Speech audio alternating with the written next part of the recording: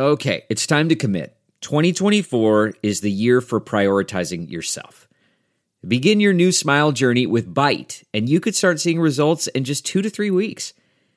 Just order your at-home impression kit today for only $14.95 at Byte.com. Byte clear liners are doctor-directed and delivered to your door. Treatment costs thousands less than braces, plus they offer financing options, accept eligible insurance, and you could pay with your HSA, FSA. Get 80% off your impression kit when you use code WONDERY at Byte.com. That's BYTE.com. Start your confidence journey today with Byte.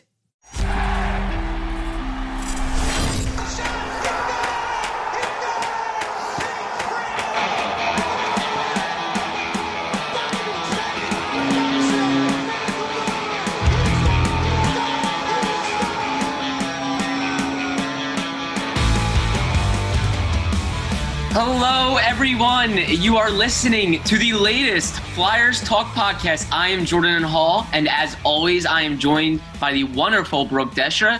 And as always, now on Mondays, we are also joined by the wonderful Taryn Hatcher. Taryn Hatcher elicited your questions on social media, and we're going to do our best to answer most of them. And if we have any held over, we will answer them on our next episode. So, Taryn, I'm going to toss it right to you. Let's get right into the questions. Why not? So literally, if I look at my first dozen questions here, health of Nolan Patrick, will Nolan Patrick be back? Do you expect Nolan Patrick to be healthy? What are realistic expectations for Nolan Patrick?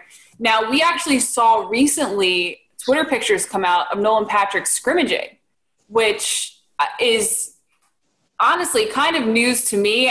Jordan, I know you and I and Brooke at times were around the skate zone, and when he would travel with the team early part of last season for a bit, would see him skating or running through certain portions of drills. But I hadn't actually seen him, I believe, play in any sort of even modified kind of 3-on-3 breakout, none of that stuff. He really wasn't in kind of action type drills. So this could be huge, Jordan. Yeah, I think it's a great sign. It's, I wouldn't put too much into it. But yeah, he is scrimmaging up in Brandon with a group organized by former Flyer Ryan White. And he's been doing it probably for 6 to 7 weeks now, just scrimmaging, working out, skating. I'm sure the scrimmages are very non-contact more than they are contact. And I think that will be the biggest hurdle ultimately when they get back to Philadelphia. They have training camp. And if Nolan is clear for contact, that will be the biggest hurdle because he was never clear for contact during the year last season. If he did anything, it was practicing in non-contact jersey or, skills practices or side sessions. He was never clear for contact. So I think that's really the next step is getting him allowed for contact and then seeing how the next steps follow, how his body and everything reacts to it. So, but I think it's a great sign from all the things we've heard, Taryn and Brooke, from Chuck Fletcher.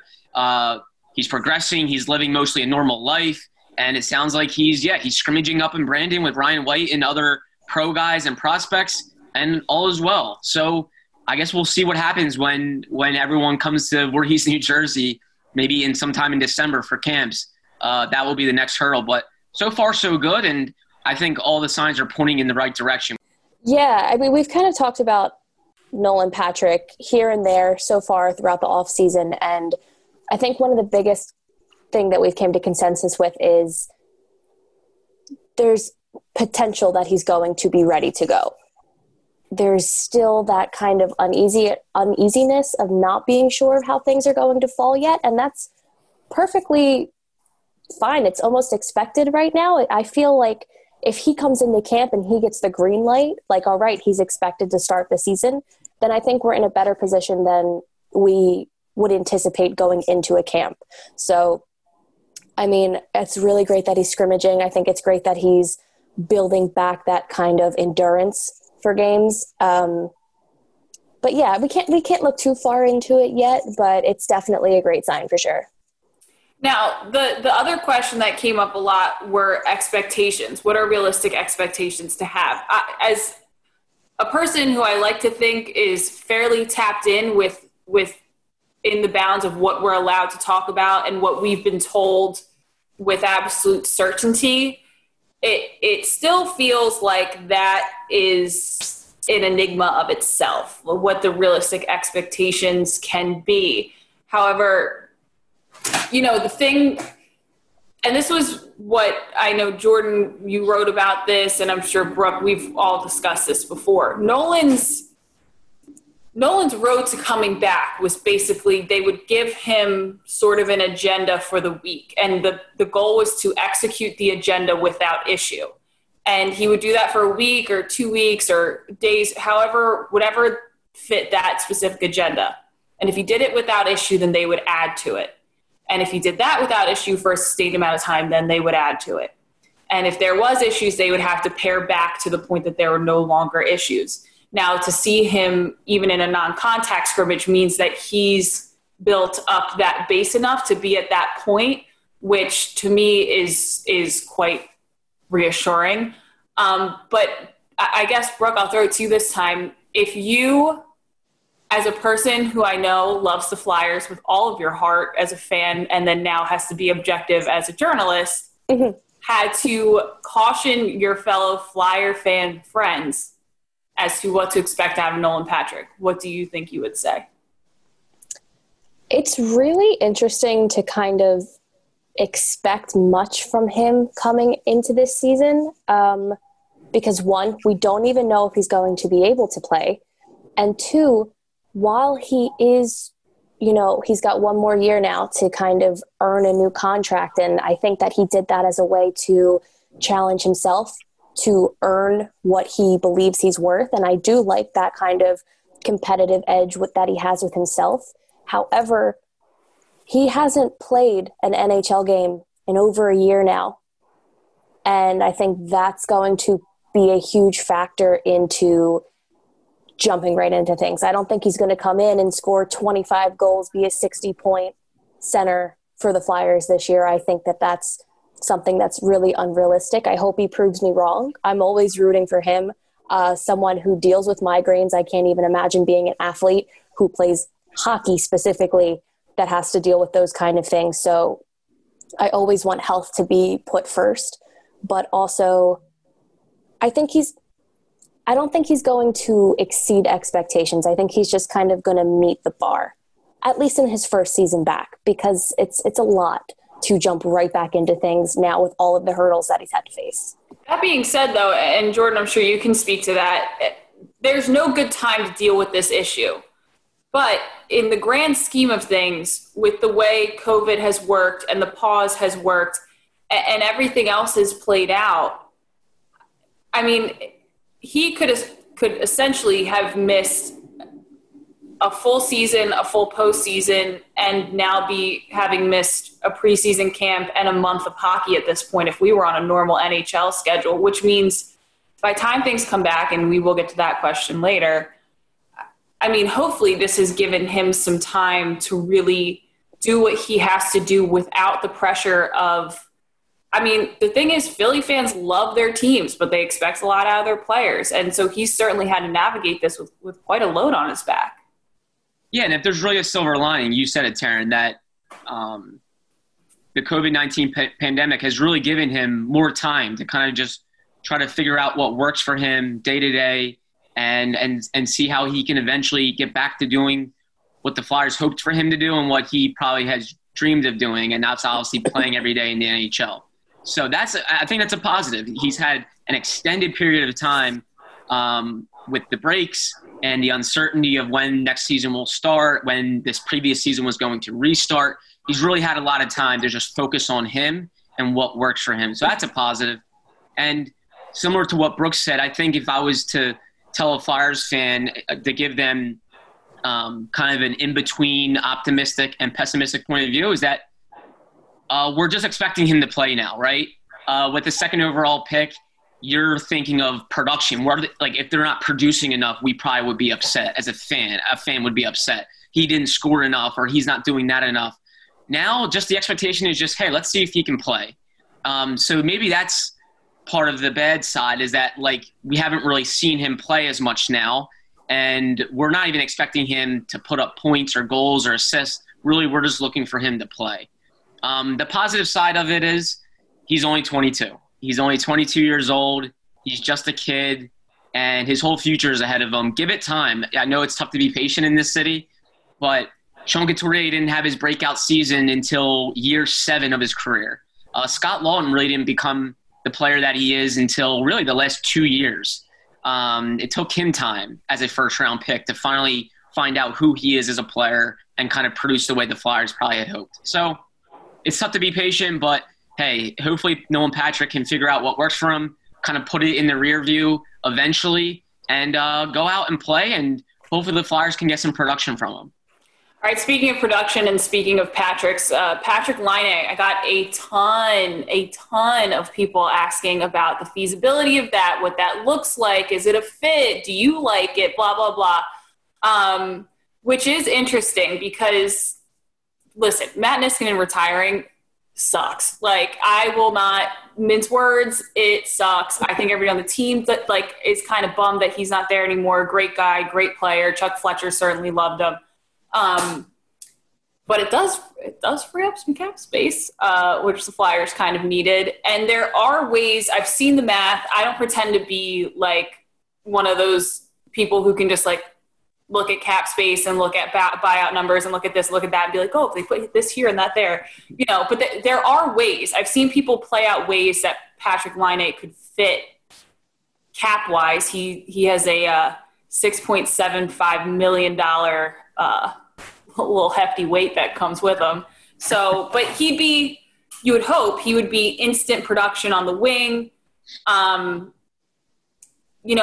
Just a guy who would bring, we talk about the Flyers don't really have kind of a sniper type. They're really not a team that has that. I know JVR is really a pure scorer within his own game, but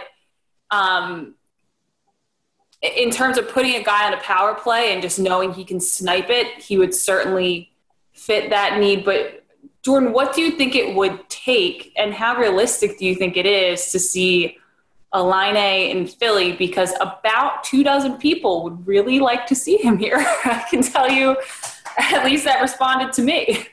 No, I love the chatter. I don't find it totally realistic because for some of the reasons that you mentioned, his cap hit is huge and he's going to be a restricted free agent after this upcoming season.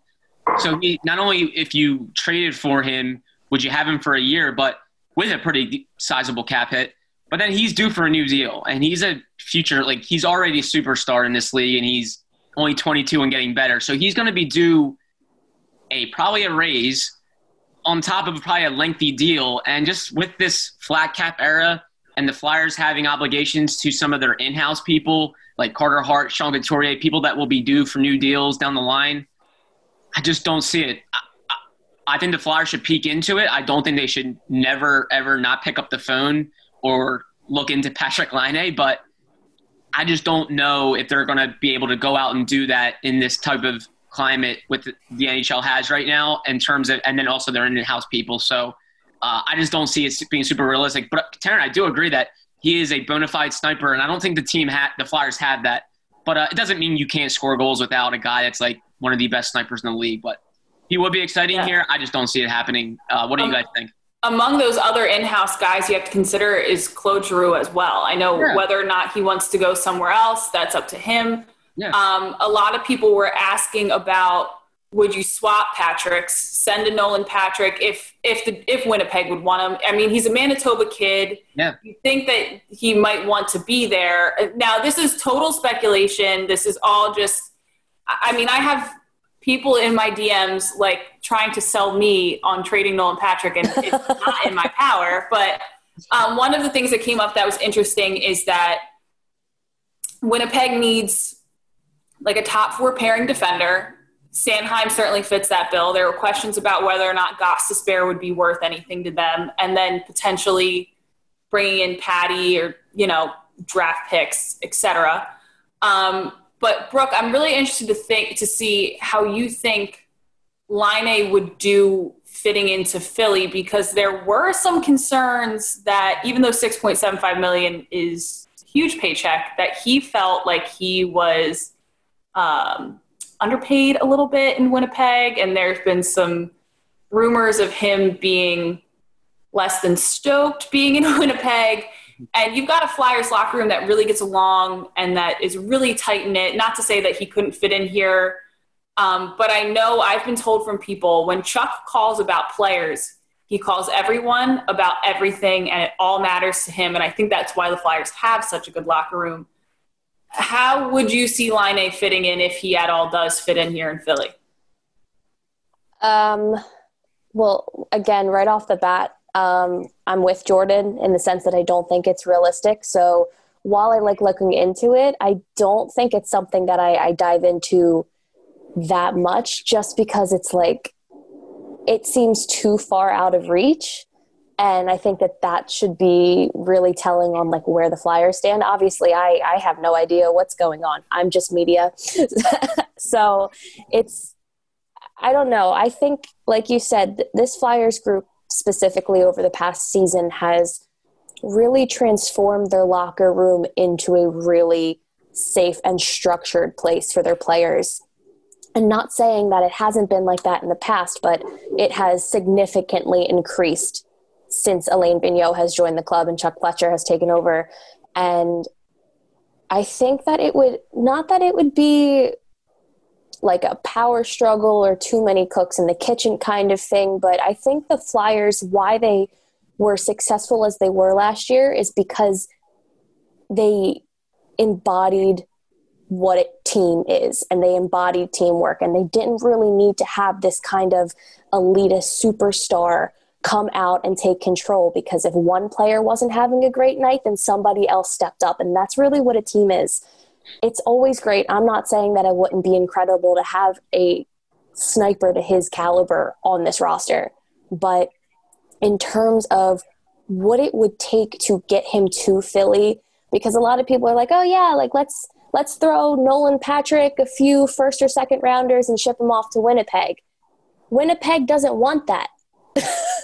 They're going, you would have to give up a Konechny. You would have to give up, like you said, a Sanheim. I personally wouldn't want to move Sanheim. I like him. I think his upside is going to be phenomenal.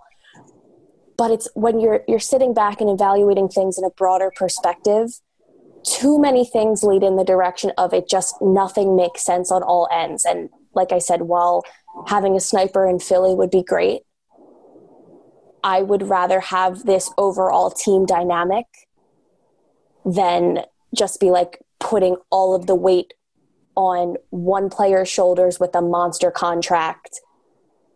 And maybe he just doesn't fit in the city. So maybe he just doesn't resign. Maybe he's here for a year and then he's like, pay me $8 million or I'm out, you know? Right. And then how much do you lose for just getting him for a single year? It just, nothing really adds up in that aspect for me. So I am out on Laine. I don't want him. Sorry. He's fantastic. It's like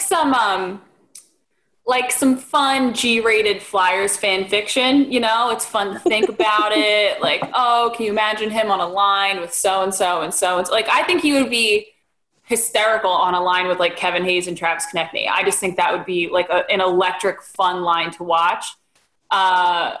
But at the same time, it's like, well, in the future, though, would I like to give up Sean Couturier, potentially not be able to afford Carter Hart? The Flyers have a few players who they're paying a lot of money to right now and some buyouts. And, like, looking at Cap Friendly, I almost went dizzy yesterday trying to figure it all out. And you're just like, yeah, you know.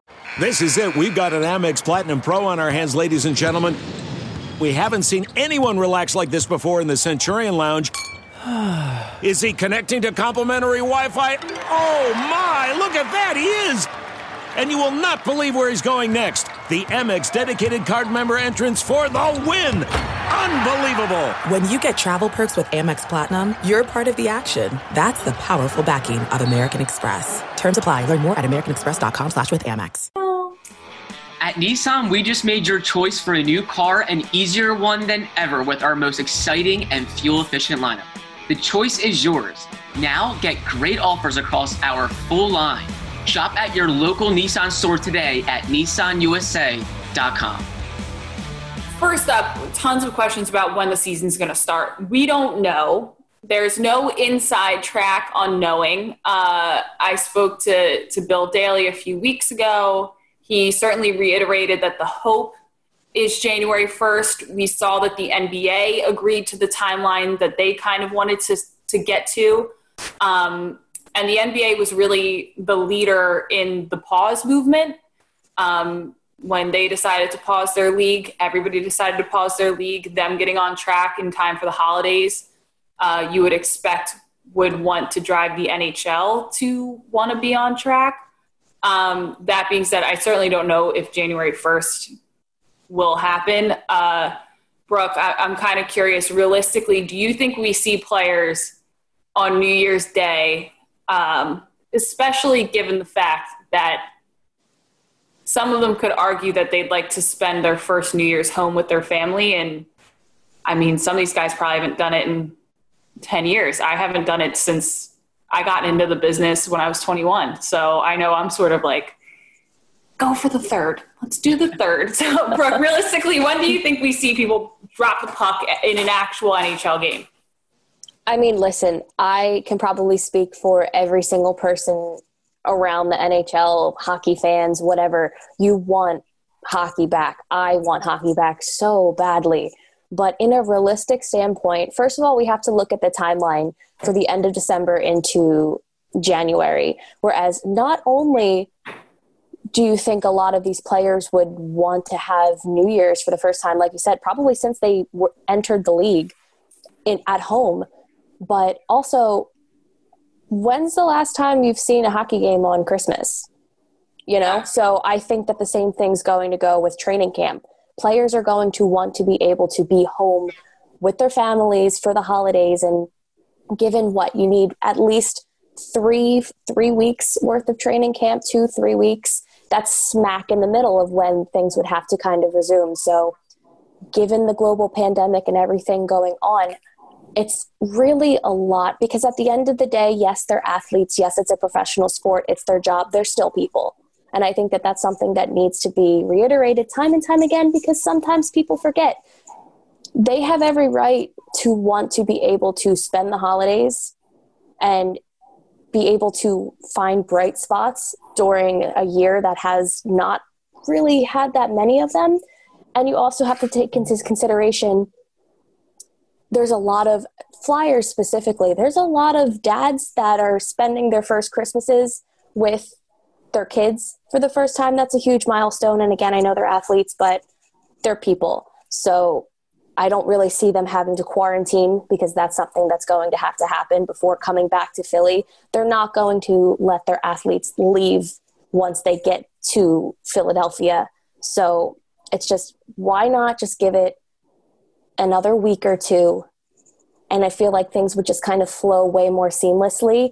It would be incredibly, incredibly weird to not watch a Winter Classic on January 1st.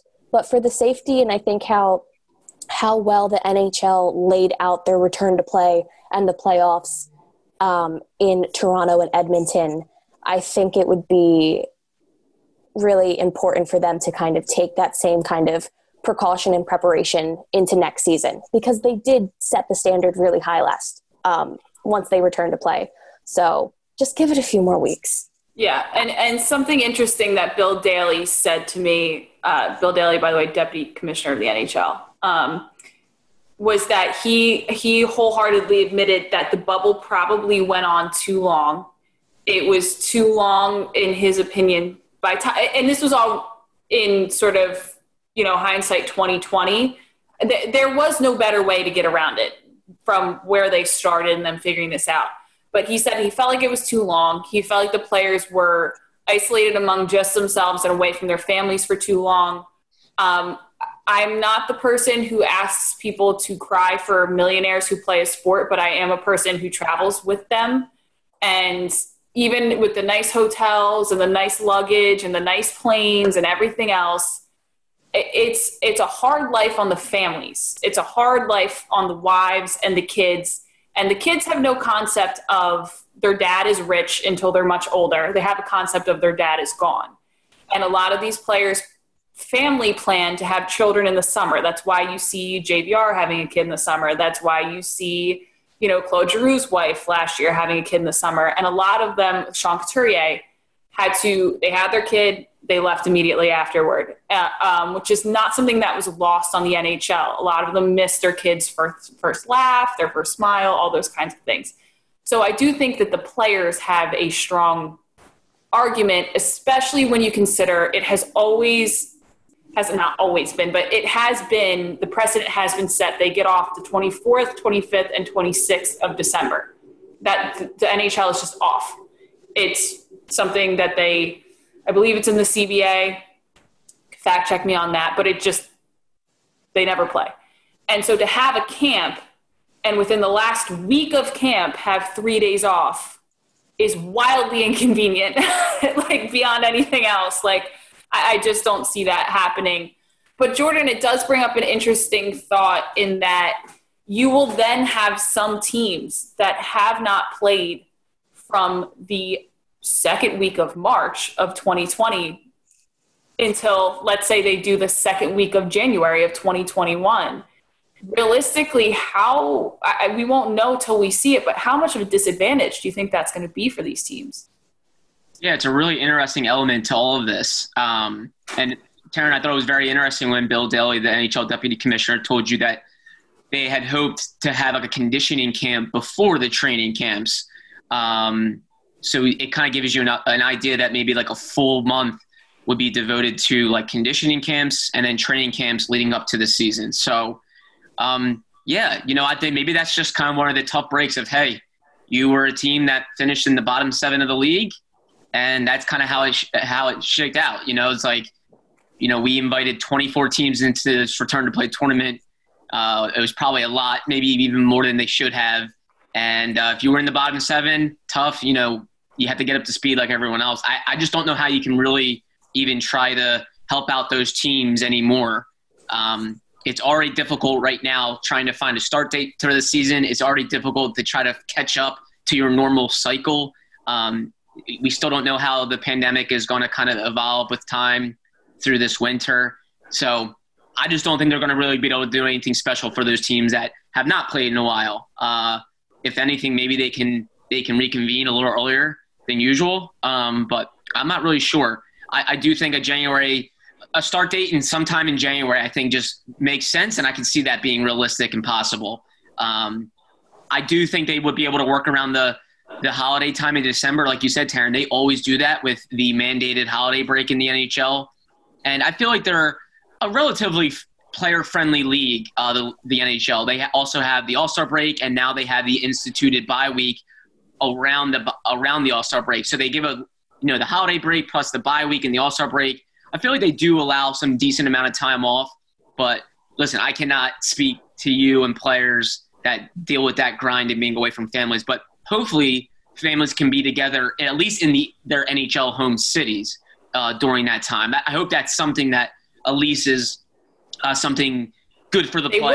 They will not do bubbles. They said they refuse to do bubbles. So I would expect that even through camps, they would probably run like the NFL does. Like they just ask people to practice, I think, common sense among their family members. I don't even. Right. So even if they exactly. So even if they are holding camps like late December and shooting for some type of January start date, I hope and at least that the players and coaches and staffs, they can at least be in their home cities with their families. Obviously, it won't be their home countries or where they grew up or where they stay in the all season, but at least hopefully they can be all together and they can celebrate the holidays. Because absolutely, you hope the players can at least enjoy that. They've gone through a ton right now, obviously with the chaoticness and all that to these stoppages and restarts. But so, yeah, I think a January start date is realistic. And to answer your previous question, I really don't know what they can do to those bottom 7 teams that have been off for all this time. I think it's just going to be, hey, you got to get up to speed like everyone else. A big sorry, not sorry from Jordan Hall. Quick aside, because I've never actually looked into this. I just know it's always been what it is. Is the mandated holiday situation, was that a league set precedent or was that in a CBA at some point in time? I'm not sure, but I definitely know it was instituted. I think it was instituted relatively recently. Yeah. And I'm going to look this up while I ask questions. Yeah, I don't know if that was it's one of those things where it's like, why is the sky blue? You don't really know. It just is. Like, why are they off? Did the players collectively bargain for it? Was it, something that they they brought to the table. Yeah, I wonder if the NHLPA pushed for it, and then maybe the trade-off was kind of like, hey, we're going to play on New Year's Day a lot, New Year's Eve a lot. Let's we're going give to them go to one Prague holiday. and then go to Edmonton immediately afterwards, and we're going to drag your broadcast team with you, and then we're just going to like barely form sentences on television. And I love my job. I'm totally ungrateful. I just still like sometimes I still get like whiplash of just being awake at like 4 a.m. Edmonton, like wired awake at 4 a.m. in Vancouver. And it's just like, I don't know this city. I can't be wandering around at 4 a.m. in a different city. Okay. Including the preseason game, real quick. Wasn't it 4 countries? What do you mean? Including the preseason game last year. Wasn't it? It was like 4 countries. Oh, yeah. It was Then, like, Switzerland, then Czech Republic, then back for the game against the Devils, and then in Vancouver. Yeah. It was that was crazy. I think it was 9 time zones once you go across all the way. Yeah. And it was awesome. I would do it all again, but it was just like my job requires me like to just basically do the research, show up, and try to say it without stumbling, and to actually have to play a hockey game. And then the Blackhawks were home for like 9 consecutive games after they went to Prague. Yeah. Mm-hmm. Yeah. And I just remember when we went to Chicago, because the Flyers were their last, I think, home game of that homestand after they got back from Chicago, after they got back from Prague. Mm-hmm. And I was just like, it's like November now. How long have you been home? Like, what is this? A lot of questions about expectations for Morgan Frost next year. Can we see him up? Will we see him up for a sustained amount of time? Do you think he is ready? I know that's hard to say. Everybody's training at home. We don't have access to them. But what do you expect out of Morgan Frost? I definitely see Morgan Frost playing with the Flyers at some point in the 2020-21 season. I don't know if he makes the team out of camp, but just like last year, I think they will need him at some point. They will want an injection of offense. And I think this offseason, he's probably going to only get stronger, which is one thing they really want him to do. And I think he's going to play more of a 200-foot game. But I'm not sure he really cracks the roster. I think they have enough depth and options come whenever the season starts that he might not be on the roster to start. But I definitely, at some point, expect to see him. And I think they'll expect to see more consistency and 200-foot play out of his game whenever he joins the Flyers at some point.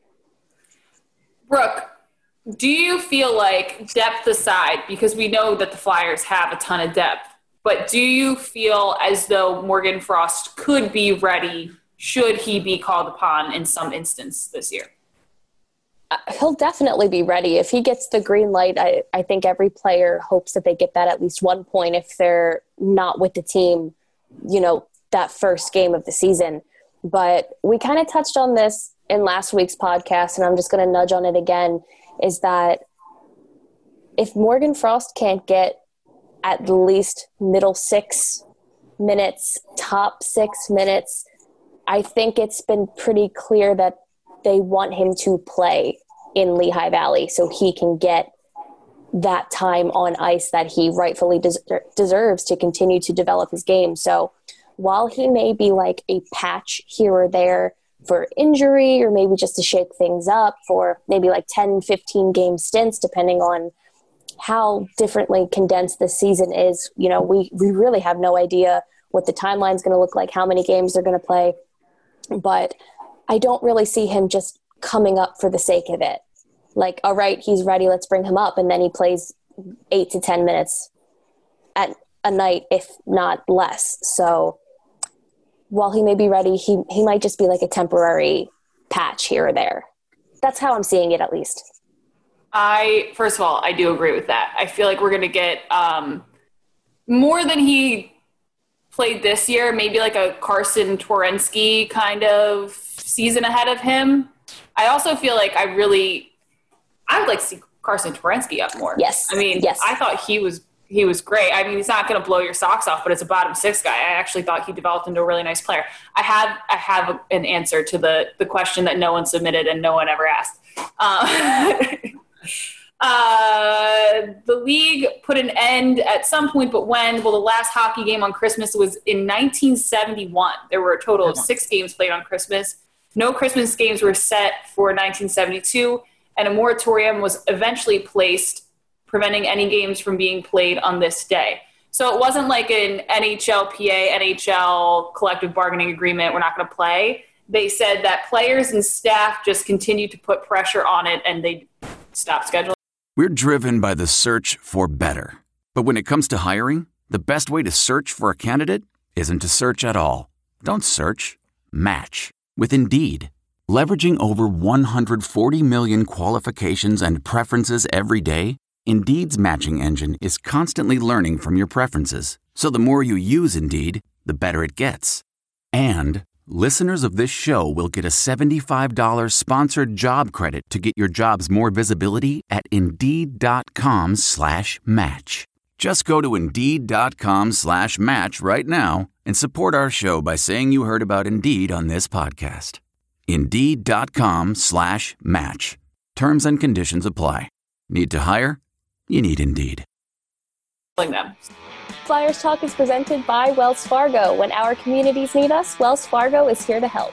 Brooke, where do you think the gap, whether it's talent gap, effort gap, coaching gap, whatever, stands between the Islanders and the Flyers, given that that was the team that ended their season?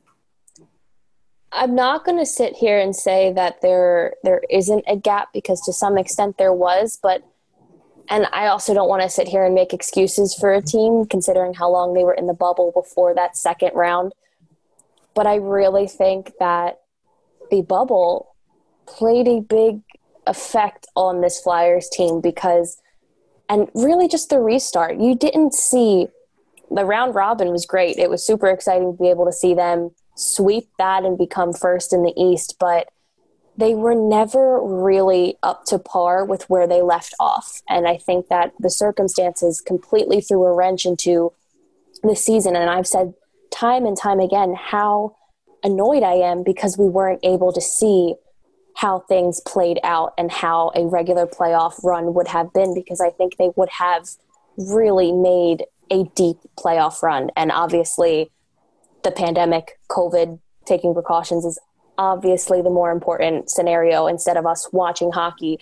But I think the gap is a lot smaller than people think. And you saw a lot of these young guys get a significant amount of playoff experience. Granted, it's not normal playoff experience, but I think it was great to see how well Carter Hart played, Philip Myers, Travis Sanheim, Travis Konecny and Ivan Provorov finally got some significant playoff time. That's only going to add in the upcoming years. So the gap is very small, if not at all. I just turned into Dr. Seuss. I think the thing that always stood out to me, and it was fun because we got to like scream and yell about depth and look at how deep the Flyers are, which was our rallying cry all year. But the thing that was interesting to me in the bubble when it came to the Flyers was your supplemental pieces, your Phil Myers of the world, your Nick Aubé-Kubel. Nick Aubé-Kubel was like the MVP of parts of the postseason. Scott Lawton's not really a supplementary piece. He is, I think, a very big part of the Flyers' future in general offensively, well, really 200-foot wise. But you found, I feel like a lot of the goals were almost like these momentous plays, kind of these like bang, bang plays from guys who are really great complementary pieces to your main group, your nucleus of production. The thing was that I don't think the nucleus of production really found their footing throughout the playoffs. And we've talked about that ad nauseum.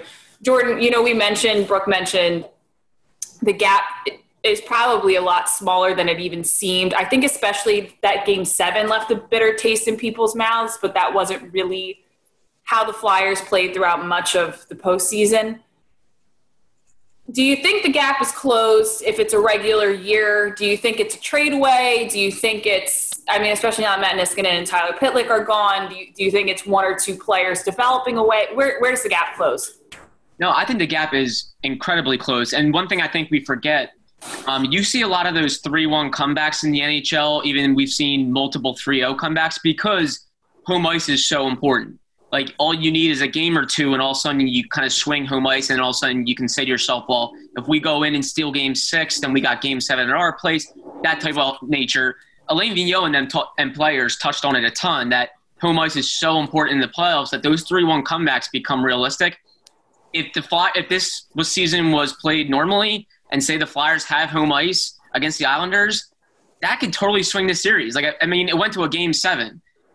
Say home ice, Flyers have it because obviously they were the better team in the regular season. That could have made a big difference, something like that. So, and let's be real, the Flyers were the best home team in hockey all of last season. They were the best team on home ice in hockey.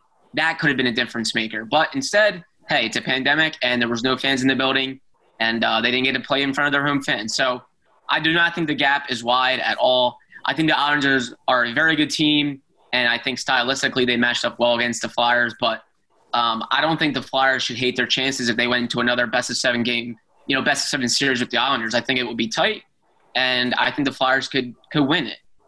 It just didn't shake out that way, and the season was very different. There was a restart. The Flyers had some veteran players, a little older in age, that admitted that it was kind of tougher to get their games going in this type of format. That's not an excuse, but that's just reality, though, too.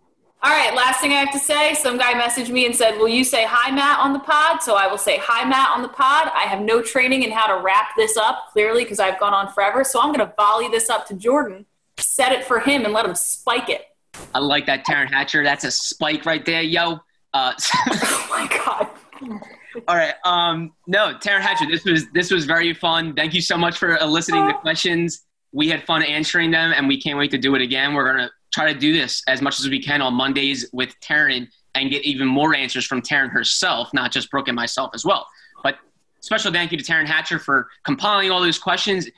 Special thank you to Brooke Desher, as always. And a special thank you to Ben Berry, our podcast producer. Thank you, all three. And Flyers fans, thank you for listening and sending in your questions. This is the latest Flyers Talk podcast. Wherever you get your podcasts, please rate and subscribe, and we cannot wait to talk to you next time.